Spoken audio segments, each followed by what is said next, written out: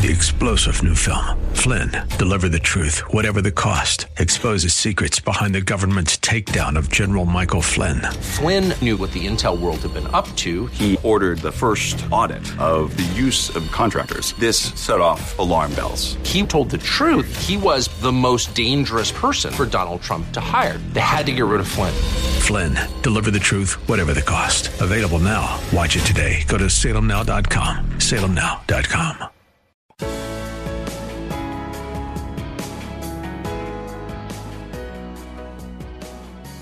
Bob Burney Live. Looking at today's news through a biblical worldview. All right, here's one of the latest trends in the evangelical church, the metaverse church, virtual church. Yeah, you just roll out of bed. Well, you don't even have to roll out of bed, but if you roll out of bed, leave your jammies on, put on your bunny slippers, and put on your headset, and you go to virtual church. A lot of people are saying, isn't this wonderful? This is the next great thing for the kingdom of God and evangelism. Well, I'm going to make it very clear. It can be used for evangelism, but it ain't church because it does not fulfill the biblical requirements. Oh, Bob, you're just against new technology. You're just an old fuddy-duddy. Well, maybe I am, but I am a biblical fuddy-duddy. And people say, well, Bob, there were people who said that sound systems were demonic. Well, that was dumb. And sound systems enhanced the biblical model of the church. Ditto with the big screens and all of that. But the metaverse, virtual churches cannot accomplish what God has called the local church to do. How do you baptize? No, virtually. No, they'll put that avatar right in the water and put him under the water. Are you kidding me? Who's going to do the funeral? Part of the church is ministering to people at their time of need, when they're sick, when they're deaf. Is the avatar pastor going to visit you in the hospital? Is the avatar pastor going to pray with you or a family member when they are taking their last breath? And what about fellowship? Can you really fellowship with other avatars? I've got another article in my hand. Headline: I went to church in the metaverse, and this is what I found. It's an 8-page article in a Christian publication, and it's this individual who went to several metaverse virtual churches. And I'm not going to mention the names of the churches, some pretty well-known, nationally known mega churches. They now have metaverse churches, virtual churches. And I learned some things. When you go to virtual church, you put on the headset and it looks real. There's the outside of the church. You walk in. There's the lobby. There's all the signs on the walls and all of that. There's a greeter at the door, an avatar who greets your avatar. There's an usher who will escort you to a seat. Other avatars are seated around you, in front of you, beside you, behind you. There's a woman in front of you. There's a gentleman behind you. There's a black person to your left. There's an Asian person to your right. There's the auditorium. There's the platform. There's a pulpit. There are the TV screens. It all looks so real. It's church. There's the praise team on the platform, and they're singing and they're playing instruments. But here's the problem. None of it is real. It's all pretend. Isn't that what virtual is? It's pretend. These are not real people. They're avatars. They're electronic, imaginary people.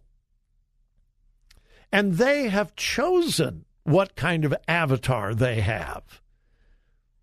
could be a dumpy old 70-some-year-old man like me who chooses a 24-year-old avatar with a sleek body because that's what I want to be. None of it is real. It's all pretend.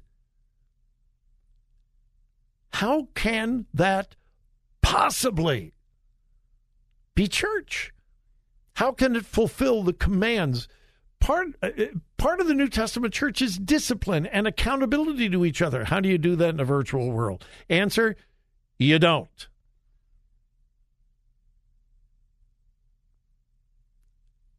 You can pretend to be anything. You can remain anonymous. In fact, this one article that I finished reading just before the break, it says you can see the immense potential. Listen to this. This is a person who is advocating metaverse virtual churches. Think it's great. Think of the immense potential of winning kingdom territory all over the world from your basement. Yeah, the virtual pastor doesn't have to go visit anybody, doesn't have to interact with anyone, certainly doesn't have to listen to the complaints of people who think his sermon is too long and the auditorium is too hot, too cold, the lights are too dim, the lights are too bright. Now, the pastor can sit in his basement in his bunny slippers and his pajamas and preach through a avatar from the pulpit. The whole thing is phony. It's pretend. And it destroys the concept of real koinonia, fellowship with each other and accountability to each other and seeing people face to face and understanding that we accept each other as we are, not what we want to be in an avatar. Now, again, if a church wants to use this as a evangelistic outreach to get people who would never walk inside a church so they can get the gospel in a virtual church, yeah, okay. But then, my goodness, tell them, come to church. Come and fellowship with real people in a real church, with a real pastor, with real accountability, with real Bible doctrine. Don't allow them to remain anonymous in a pretend world. But this is where we're going. We're pretending to be this and pretending to be that. And just because we can does not mean we should. This is a bad, bad trend and fad. Hey, churches are subject to trends and fads like anybody else. I get that. And you know what? Some trends and fads are just fine. Some of them are good. Some of them are okay. But this is a bad trend. Technology is not always good. If it is good, use it. If it doesn't violate biblical principles, wonderful. Use the latest technology. But when it violates clear biblical principles, and I would love for anybody to convince me that a virtual metaverse church can fulfill the New Testament pattern for a local church. I'm here. Convince me. Convince me. But do it biblically. And don't just say, a lot of people are going to be reached that couldn't be reached otherwise. Now, if you want to evangelize them and reach them, fine. But then get them into a real fellowship of real believers where there is real things going on, not a pretend virtual world.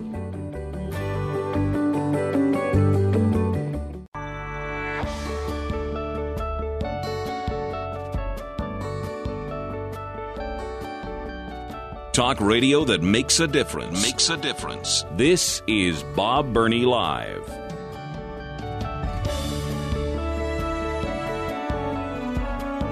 All right, this is one of those stories, topics, subjects that someone in the listening audience sent me, and I thought, no, this is fake news. Somebody's made this up. No. And then I looked it up myself. There is a website, and I'm not going to give you the name of it because I don't want to give them any attention whatsoever.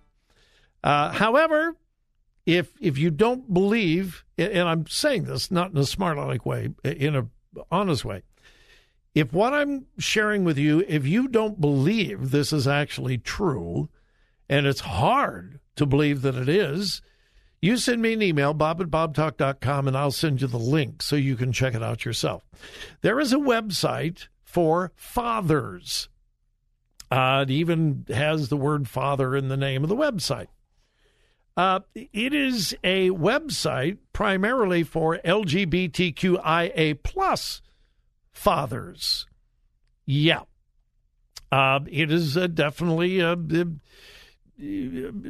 homosexual website for fathers. But it's the real thing. And the headline is, if you're taking kids to a pride parade, have these conversations first. And then the headline under that, should you take your kids to a pride parade? Kids can join in the fun of pride, but there are certain conversations you should have beforehand, it says. And let me quote. Part of it I can't read on the air, but it begins by saying, pride parades and the pride festivals that follow are noisy and crowded. They're filled with sights that may be new to kids, like public nudity and kink. Now, I've told you over and over again, that's why local TV stations are all over the Pride Parade, but never live, because they can't. They would lose their broadcast license because they never know what's going to happen, so it's always video, never live. Let me read this quote again. This is from a real website for fathers. Quote, pride parades and the pride festivals that follow are noisy and crowded. They're filled with sights that may be new to kids, like public nudity and kink. Not to mention that pride parades aren't the most sober of places. So is it appropriate to take your young kids to pride? And here's the answer.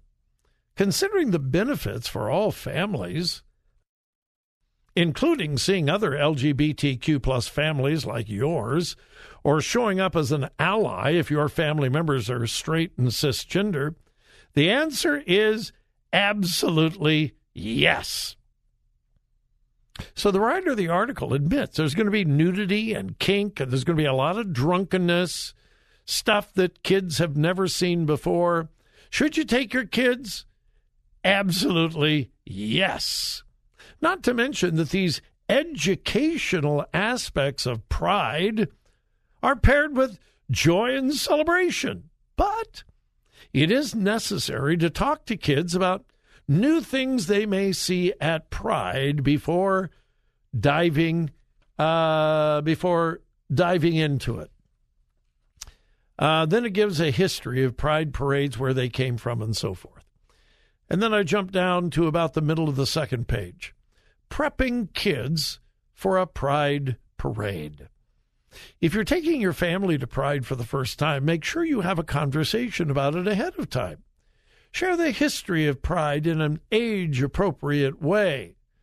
And then it gives books about LGBTQ and so forth that you can read to your kids. Talk to your children about pride as if it's not just this big party, but it's a celebration of being. It's a recognition of historical oppression and uprising.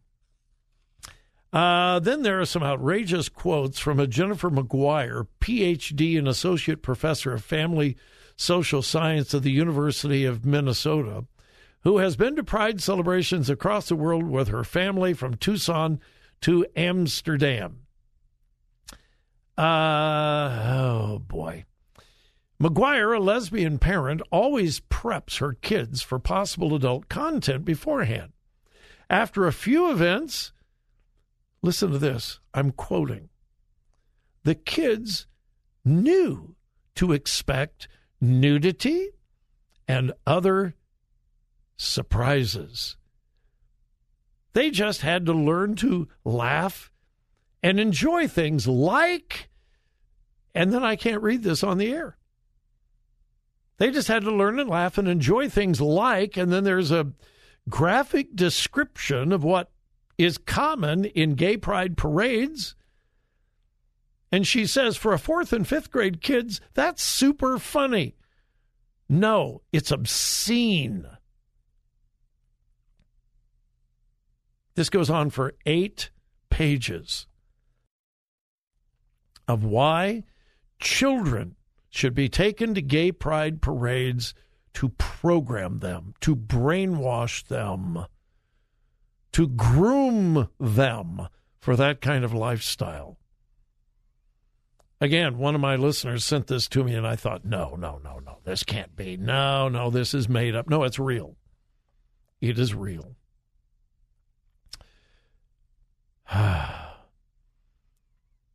Should you take your kids to gay pride parade? Yeah, they're going to see nudity and all kinds of kinkiness and a bunch of drunkenness and a bunch of obscene and profane things, but in the end, it will really help the kids, and it will teach them just to laugh about things like that and enjoy it. That is pure evil. Wow, I'm just... talk about getting sick in the stomach. This is what they're doing to our children, robbing them of their innocence intentionally. That is evil, folks. Hey, be in a good Bible-believing church, not a virtual church.